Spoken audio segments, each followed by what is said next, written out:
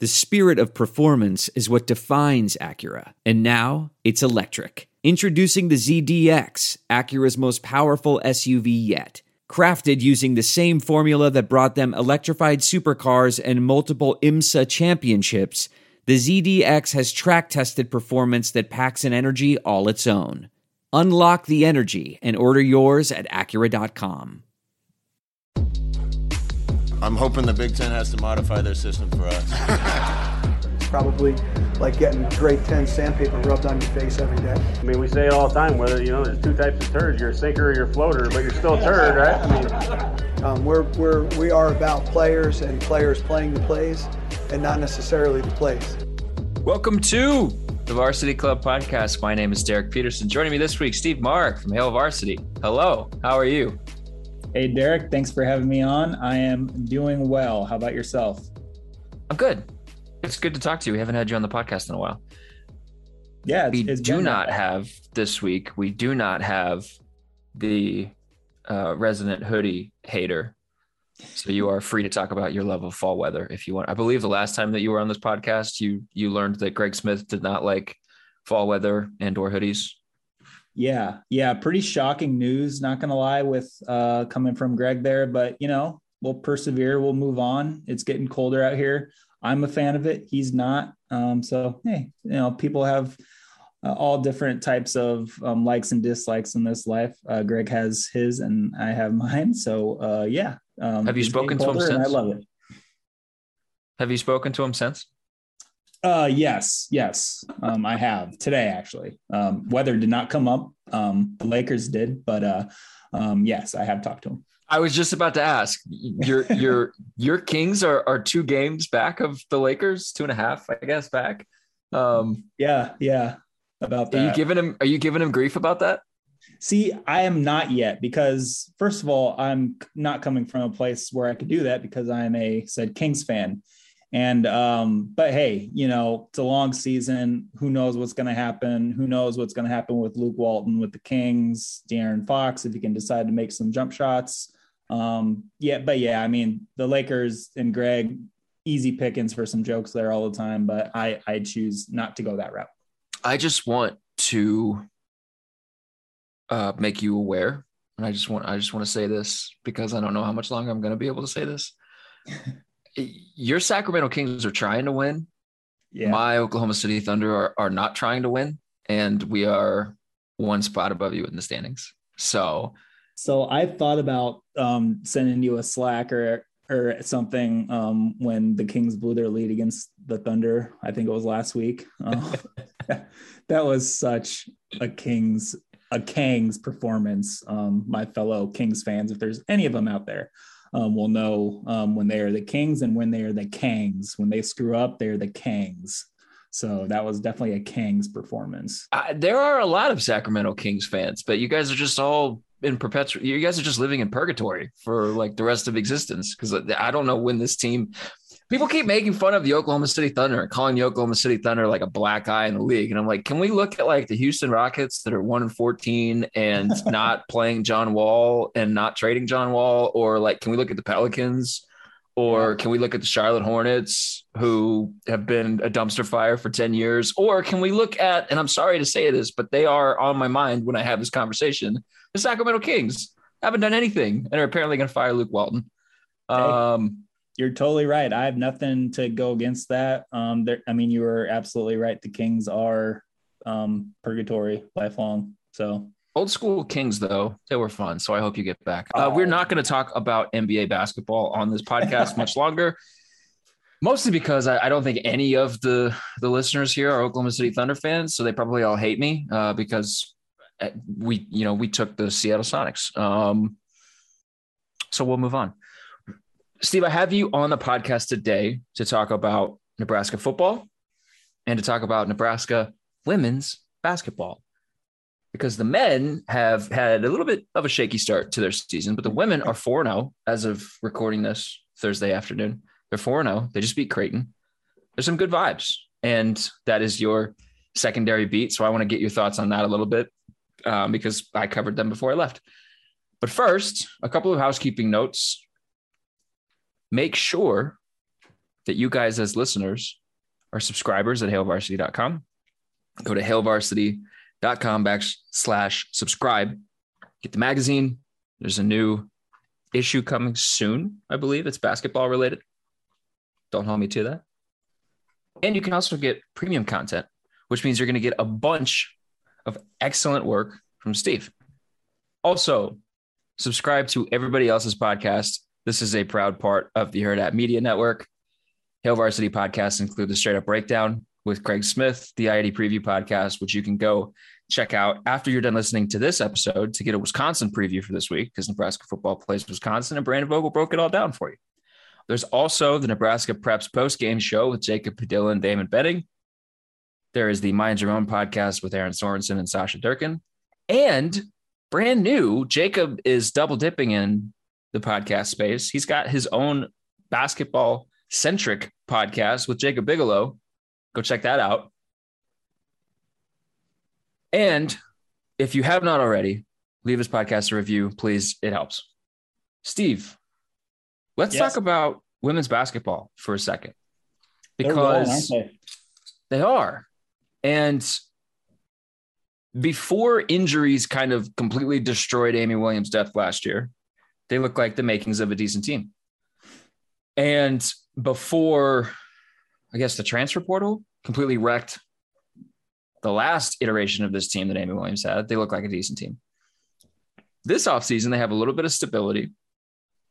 They lose Kate Kane, which is a big piece in the middle, but they get Jazz Shelley, a transfer from Oregon. She's a guard, to come in, and she has joined the starting five, and she kind of, at least at my assessment of it, she's kind of making this whole thing go. Sam Hybe's able to do Sam Hybe things and not have to worry about playing the point guard. She's got Shelley and Ashley Scoggin that can sort of handle point guard duties. Izzy Bourne is able to play the 4 instead of the 3, which is good. What's been your assessment of these first 4 games for Amy Williams' squad? They look like they're having fun. They look like they can do some running and gunning. They look like they have an inside presence too. Of course, they lose Kate Kane from last year, like you know when you covered the team. But I think they're going to be just fine down there. They have some tough women. Izzy Bourne, I think she can hold her own down there. And it's just, I don't know. It's a fun brand of basketball to watch. Like you mentioned, Jazz Shelley, she's coming over from Oregon. Man, she has a quick trigger on that 3-point shot, and she's been hitting them too. Now the Creighton game was kind of it was a tough shooting night all around for literally everyone in the gym, Creighton and Nebraska. But they found a way to get out of that with a win, with a gutty performance, something they haven't had to do throughout those first 3 games against kind of lesser competition. But I think it was really good to play an in-state rival, a muddy, dirty, ugly game, and come out of there with a win. I think this team is just rounding into shape nicely, and good on them for getting out of there last night with a win over Creighton. First one in 5 tries. Mm-hmm. The first 3 games, the golf and competition, the golf and talent was obvious. Yeah. Well, I guess, what did you take away from those first 3 games? What did you think you could take away from those games? I took away that, so going into it, you knew that they were going to be lopsided wins. Did I think that they were going to score over 100 points in 2 of them? No. But I think that was something that, after those 2 wins, Amy Williams in the post-game press conference said that they're not going to take away too much from scoring triple digits back-to-back games. But I think, if a basketball team sees itself doing that, that just like gives you so much confidence that you're going to go out there and we can score on anybody. We can score on the Alabama A&Ms of the world, but we can also do this. Maybe we can do this in some conference games too. Who knows? But it's just even if they're able to do that or not, the confidence is there now. And I think the confidence right now is sky high with Amy's crew right now. And especially, Sam Hybe, Scoggin, Ashley Scoggin, Bella Cravens, Izzy Bourne, Jazz Shelley, even some of the freshmen, Allison Widener coming off the bench, Alexis Markowski coming off the bench. They're all contributing. This is a very, very interesting team right now, and I'm really excited to see where it goes. Yeah, one of the things that Amy does in her non-conference, and really she does it in conference play too, but it builds depth for Big Ten play. She just plays her entire bench. Every single person sees the floor, and it's not one of those situations where she plays a 10-woman rotation. No, every single player sees the floor. And, like they've got this one of the best recruiting classes in history that comes in, and these freshmen are seeing the floor, and they've got a couple of guards in that group. And still somebody like Whitney Brown is on the floor. She's getting time. And Amy's done that throughout her entire Nebraska tenure. And it just builds confidence. It builds chemistry when you can throw out different lineups, and it's going to help. It has helped them in Big Ten play when she's had to call on people. So I think Nebraska's got depth. I think they had it last year too, when healthy, but they also have two players who I think could be among the maybe 15, 20 or so best players in the Big Ten.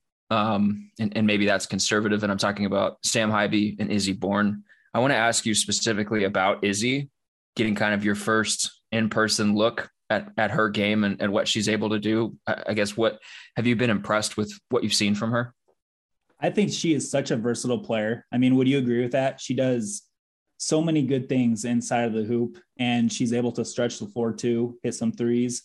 And like, she's very smart with the ball also. And I think it was one of the first 3 games that they played where there were blowouts, but it was just it looked like she was getting such good practice where she would get an entry pass into the block. She would wait and see what the defense was doing. Okay. So the defense is going to come. They're going to send an extra body towards me, get a double team. I'm going to whip it out to the corner for an open 3. It's just like little things like that you don't see very often, that I saw during those games. And I'm like, wow, this girl can play. So yeah, I mean, she's such a versatile piece. I feel like that's going to be incredibly important for this team's season. So yeah, I always wanted to kind of pick your brain on the team, since you have much more experience covering it than I have. But what do you think about Izzy? Yeah, I mean, versatility is definitely the right word. I think her having to play 3 last year, her having to play outside, having to play against sometimes smaller wing players, smaller forwards that maybe had an athleticism advantage against her. You could tell early on she's a little out of her comfort zone playing out there. But I think, I thought as the season went on and as Amy continued to experiment, excuse me, I've got the hiccups today. I'm sorry. As Amy continued to experiment kind of with lineups and with personnel groupings on the floor, particularly when she had Izzy and Bella and Kate all healthy later in the year, Izzy could play the 3, and you could see her just gaining a little bit more comfort in her ability to play facing her defender. It's clear she's incredibly comfortable with her back to the basket. It's clear she's got a handful of moves that she can call on, kind of depending on where the defender's at. But for her to have to go outside the basket, for her to have to be able to try to take people off the dribble, for her to have to be able to make passes on the exterior, I thought it was beneficial for her development. And so I was really curious to see this season, whenever she's able to play more full-time 4, where she's comfortable, if some of the skills that she worked on a little bit last year were going to translate. And it sounds like with some of the passing that she's done, sounds like that has in fact translated.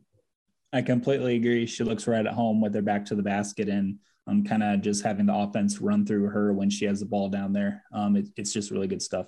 And Amy has really liked out on the wing having a defensive stopper that she can put on just whoever the opposing team's best offensive player is. Yeah. She had it with Nysia Liley for a couple of years, and Nysia was somebody in the starting lineup that when Trinity Brady was healthy at the start of last season, she kind of thought Trinity would be that person, but it seems like she's going with more of this 3-guard offensive scoring lineup with Ashley Scoggin, Jazz Shelley, and Sam Hybe. That is the starting backcourt, correct? Yeah. Yeah. And it just gives, it's a little bit of a different It's a different look from her, which is interesting. And I think it's made them super dynamic because they've got 3 different guards that can all do sort of different stuff. And Sam got to play next to Hannah Whitish for a couple of years, and Hannah handled primary point guard duties, and Sam would play off ball, and then they would kind of switch off, and they would kind of, you take a possession, now I'll take a possession. And Sam just played it more off ball. And then when Hannah graduated and left, Sam had to play more point as Ashley was kind of getting comfortable. And I don't know, I'm rambling, but I kind of like the ability for Amy to just throw 3 guards out there that all know how to get their shot and find a shot for somebody else.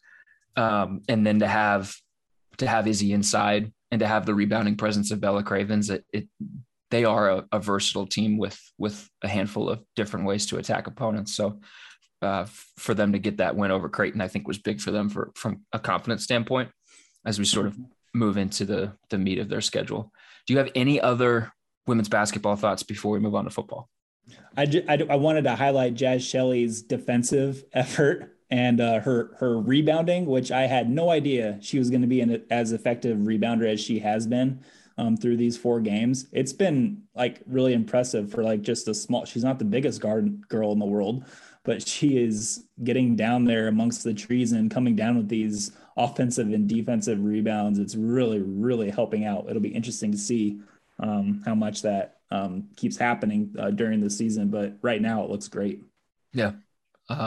Rebounding has sort of been their Achilles heel for a couple of years. So to have a sort of strong team rebounding group, yep. We'll see if that lasts. Football thoughts. We are, I guess, now 2 weeks removed from the chaos of Scott Frost contract restructuring, assistants leaving, new roles, all that stuff. This just a lot of stuff that happened. They play a football game on Saturday. Nebraska has 2 games left. The best they can do is 5-7 on the season. What do you want to see from Nebraska's players? I'm going to ask you about the coaching staff in a second, what you want to see from Frost and from Becton and from some of those guys in a second. But what do you want to see from the players in these last 2 games? So during the week, we go to these press conferences. We talk to some of the coaches. We talk to some of the players. And this week, look, there's not a lot of people are going to think that they're going to win this game, but I really do believe, just from listening and seeing them react to questions, the players, that they really, really are sick and tired of Wisconsin and Iowa, both of them just kicking their butt every single time. I think it's last 7 games, if I'm not mistaken, that Wisconsin has won against Nebraska. And just from listening to the players talk, I really think that they're fed up with this, and they're really going to give a great effort and really, really play their butts off on Saturday in Madison. And I think they can do it with the defense that Nebraska has. It's going to be a really, really tough effort because we all know how the Badgers want to play with the emergence of Braylon Allen, that monster running back over there. Their offensive line just coming at you. I think they lead the Big Ten in average rushing attempts per game. So they just keep coming after defenses, but I don't know. I really think that we're going to see a spirited effort. I might be alone in that thinking, but what do you think about it? Well, I think Nebraska has a chance because it's had a chance in every game it's played this season. But I'm just curious, what the mood is from the team to start specifically offensively, because the tight ends are the only ones that still have their guy. Yeah. Everybody else lost their guy. And I'm curious what kind of impact that is going to have, because the team that they're about to play is the worst possible team that you can play when you maybe don't know what you're supposed to be doing, or maybe there's something that's happening differently. So Wisconsin has the best run defense in the country. Yeah. They're giving up 1.9 yards per run on the year. It's insane how good their run defense has been. Jeff Petrikis from the Milwaukee Journal-Sentinel had a tweet last night that Wisconsin hasn't given up a touchdown in 27 straight possessions faced. going back to the Iowa game. And in the last month of play for them, that's over 50 possessions that the defense has faced. They've given up 2 touchdowns, 1 to Purdue, 1 to Iowa. So like we know how good Nebraska's defense is, and we know generally the way that Wisconsin's going to want to play offensively. So I think the expectation for this game is that it's going to be a low possession game. It's going to be a lower scoring game. It's going to be one of those games where you have to be effective when you have the football. And so Nebraska's going against a defense that A, is really freaking good. B, has had their number, save for 2019 when Dedrick Mills ran over them randomly. And like, I guess, how interested is Nebraska in playing? That's, I don't want to beat around the bush anymore. How interested is Nebraska's offense in playing, particularly when the competition is going to be as stiff as the competition is? If Nebraska comes out offensively and has a 3 and out and has a couple of bad series to start the game, like, what are you looking at? Like, Adrian Martinez was really close to Mario Verduzco, and some of those running backs were really close to Ryan Held. And some of the offensive linemen, obviously, as we saw from a couple of tweets, were really close with Greg Austin. It's tough to lose your position coach in the middle of the season, particularly when you have a younger team, which Nebraska does have. So, like, how interested are they in playing? How interested are they in competing when there's adversity? And I wasn't questioning that until, there was staff changes. But now that there are new voices, and now that there are people that that a lot of these players had relationships with that are no longer in the building and no longer going to be on the sideline, does that change? Yeah, when that happens, if Nebraska goes on offense and, like you said, gets a 3 and out and has to punt away, and if it shanks it for 13 yards or something like that, what's going to happen? I mean, that's going to be the worst case scenario, because I could definitely see that spiraling out of control and everything. But I really think, like what you were just laying out, that's where the leaders of the team, so if you look like on the offensive line, I think that's when a guy like Cam Jurgens steps up and says something to the 4 other guys and the offensive line group. That's when a guy like Austin Allen might, put his coaching hat on, because he sounds like a coach every single week and does some talking. That's when Adrian Martinez does some talking, because I don't really think Adrian Martinez is the type of guy, the type of human, really, after we've listened to him talk for so much. He's not the type of guy that would just like lay down and stop. He's always going to fight. He's always going to do what's best for the team. I think that this team has strong player-led leadership, and I think that's really going to come into focus and really be used in these final 2 games. But you're absolutely right. If they come out and have a poor start to the game, there's a chance that things could get really, really ugly. But I guess we'll see the fight of this team in these last couple games if it comes to it. Let me try and draw a parallel here to what we were talking about in the beginning. We were talking about the Sacramento Kings and your just general stay in purgatory. So you guys have fired your fair share of coaches in season. At the end of the season, you guys have cycled through coaches. And like we see this in sports, when there's a coach that's fired that the players don't like, there's like an immediate kind of boom effect in their next game, the next game that they play. There's like a weight that's lifted off their shoulders. And you see them go out and they surprise somebody, they shock somebody, they win, things like that. That stuff happens. That's a real thing that happens in sports. It is. Yes. I'm trying to remember. Because I've seen it happen a couple times with the Kings. I've seen it happen with like, I can't remember names. I've seen it happen a couple times. I'm curious what Nebraska's like, because by all accounts, they like their coach. By all accounts, this is not a situation where they were upset with the coaching staff, or, like the coaching staff was putting, I don't know, stress on them or creating like a toxic workplace environment. I like the things that you see in that sort of situation that I just described, where the team plays well after a coach firing. Those things don't seem to be present with this team. So, like, I hate to belabor this point, but like, I think that's just the most interesting thing that we're going to see on Saturday. Like, what's the mood?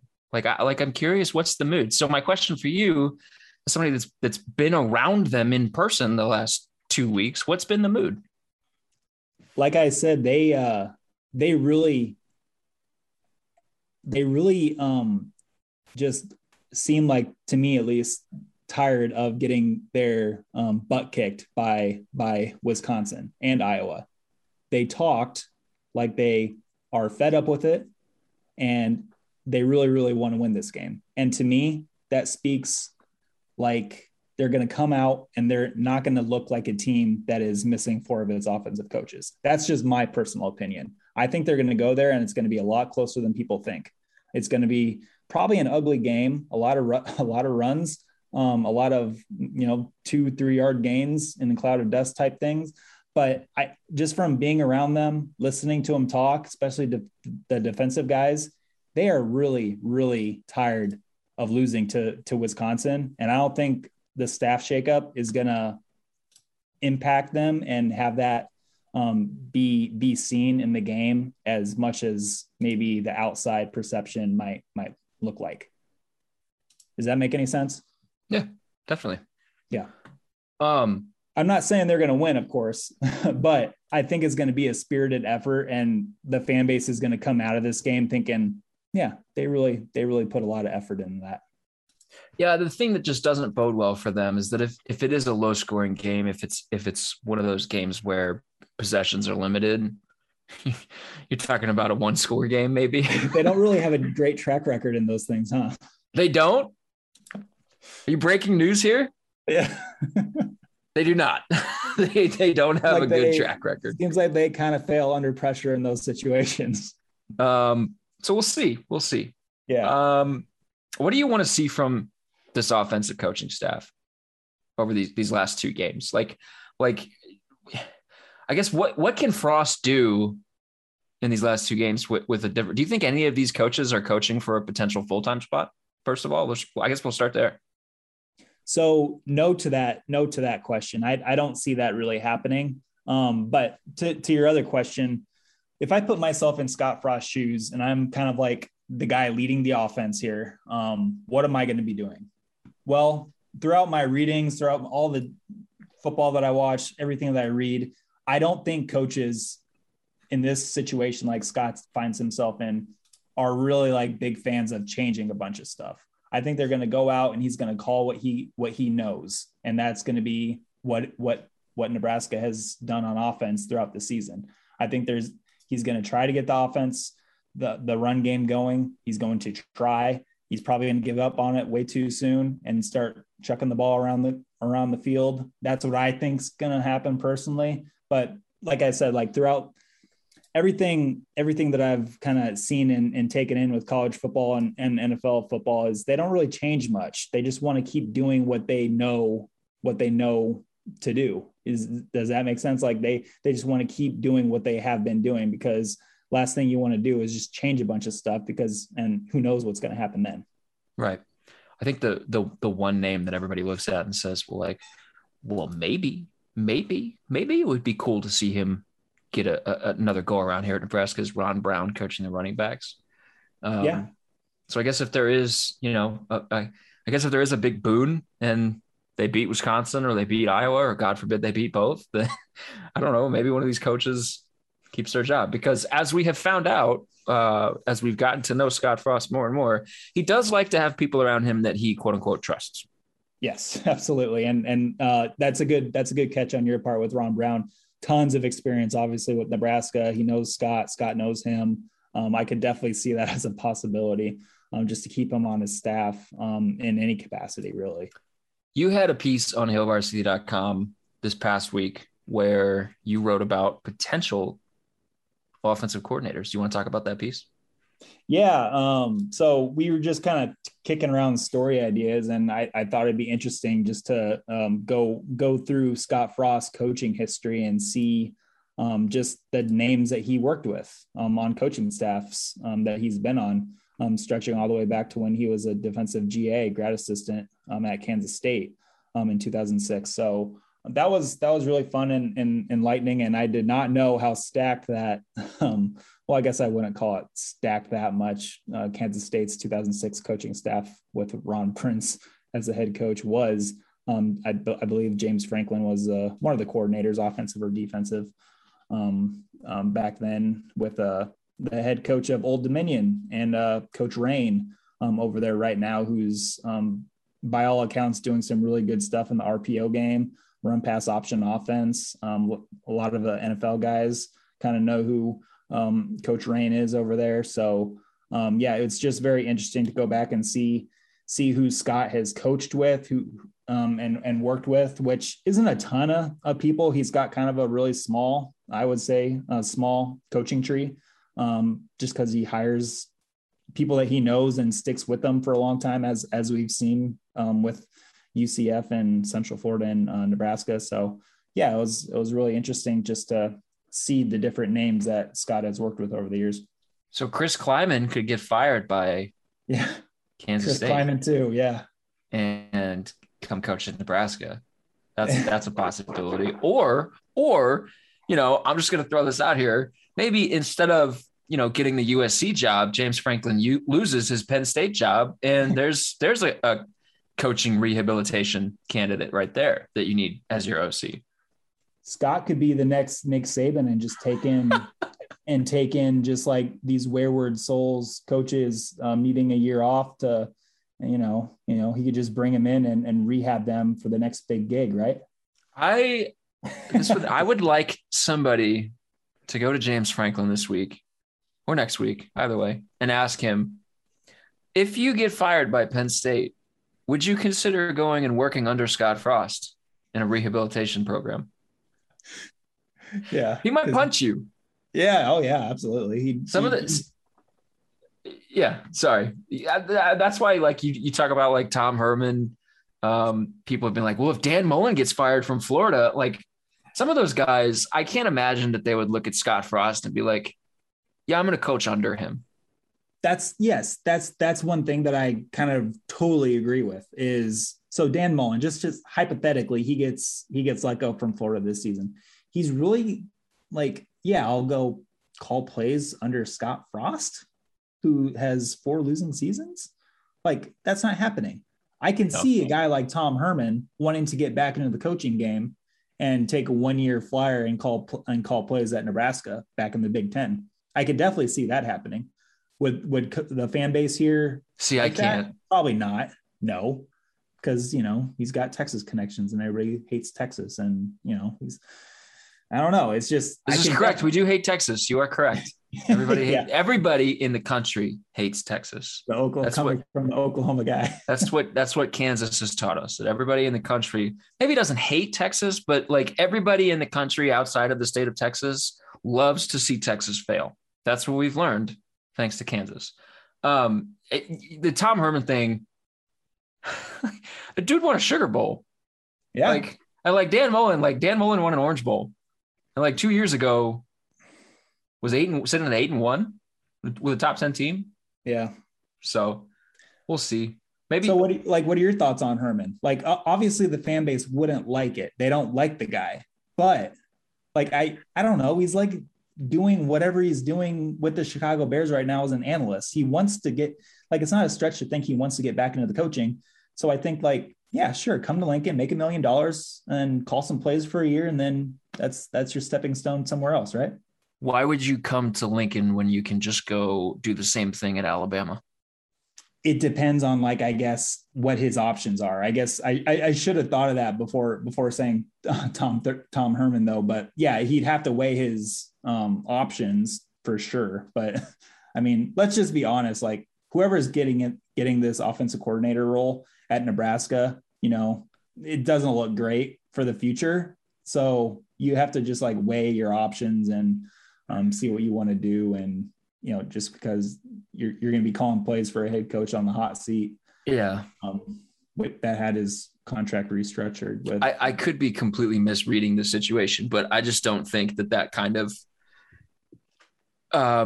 former head coach who wants to rehabilitate his career and get back. So he's going to take an OC job. I just don't think that guy is going to look at this situation and say, yeah, that's where I'm going to go. Because I also think, like people were talking about Bill O'Brien as a potential Scott Frost replacement as a head coach. And that was for Nebraska. Yeah. So like one of these teams, I mean, we only have, I think it's 9 coaching openings right now, maybe 10. We're getting close to that point in the season where lots of teams are going to start firing their coach. Yeah. And so there are going to be teams that don't have huge expectations that will look at Bill O'Brien and say, yeah, we'll take a shot on that guy. Absolutely. We'll take a shot on that guy because he came from Nick Saban's School of Rehabilitation. And then there's a spot opened up. Yeah. And so like for Tom Herman, why would you go to Nebraska instead of going to Alabama? Like if I have Alabama and I have Nebraska on the schedule, I would look at, okay, well, Steve Sarkisian was there and then he got the job at Texas. Bill O'Brien was there. And depending on if he gets a job elsewhere and this thing is actually open, Bill O'Brien now has a new job. So I'm just going to go to Alabama. And in a year from now, I'll have a brand new head coaching job. Whereas at Nebraska, it could be like, well, a year from now, I could be out of a job, period. And then I don't know what I'm doing. Those are all great. Yeah, those are all great points. And it's kind of leading me to think that it's going to be some, it's not going to be a name. Do you agree with that? It's not going to be a name where I agree. The fan base hears it and goes like, oh, wow. Yeah, cool. It's going to be a name where someone goes, who? Which I would like to, it doesn't mean it's a bad thing. No, not at all. Yeah. That was whoever the guy is. That's what Tony Tuioti was. Yep. And he has worked. Oh yeah. And we have talked about this before. That's the kind of hire I want to see Frost make, not one where it's like Mark Helfrich, where he knows the name and has a prior relationship built there. I just want to see him hire a good candidate for the position that has good ideas for the job. And what goes along with that is identifying talent, right? And he doesn't have really a great track record of that. Do you agree? I'd agree. Yeah. So we'll see, which I guess leads back to the, I guess anything could happen in these last 2 games. If Nebraska, they were close 2 years ago against Wisconsin. They had a game plan that worked against Wisconsin. I think this defense is a lot better than that one was without having the numbers in front of me.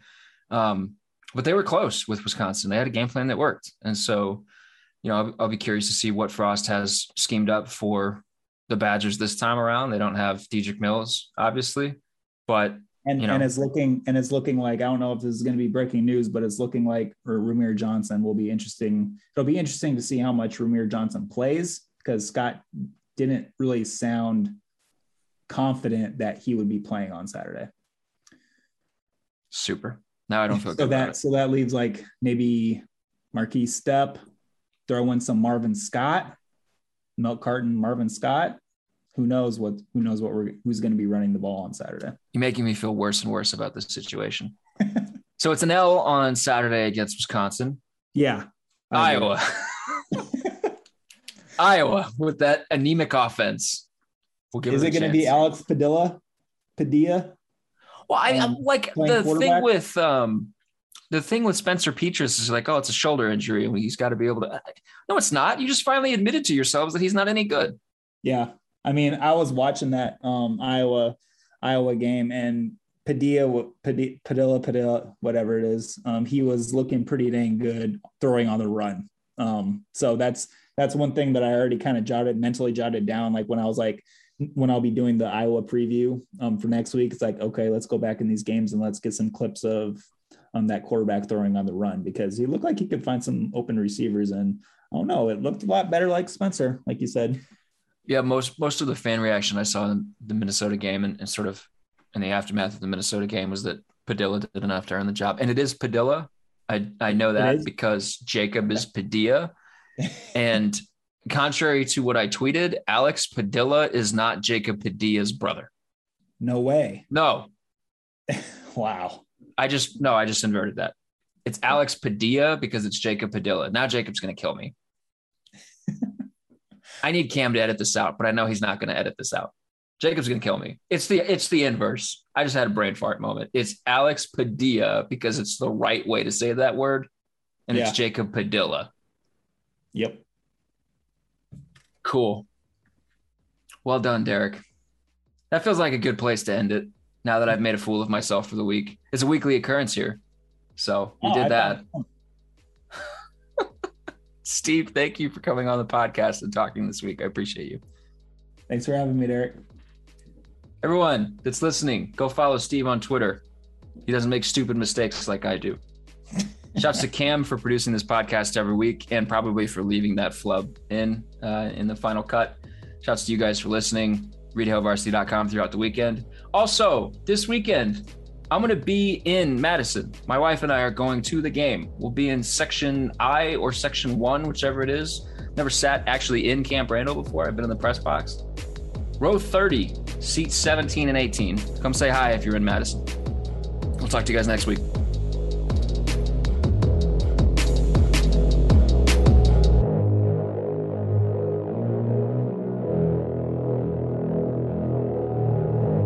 A Huda Media Production.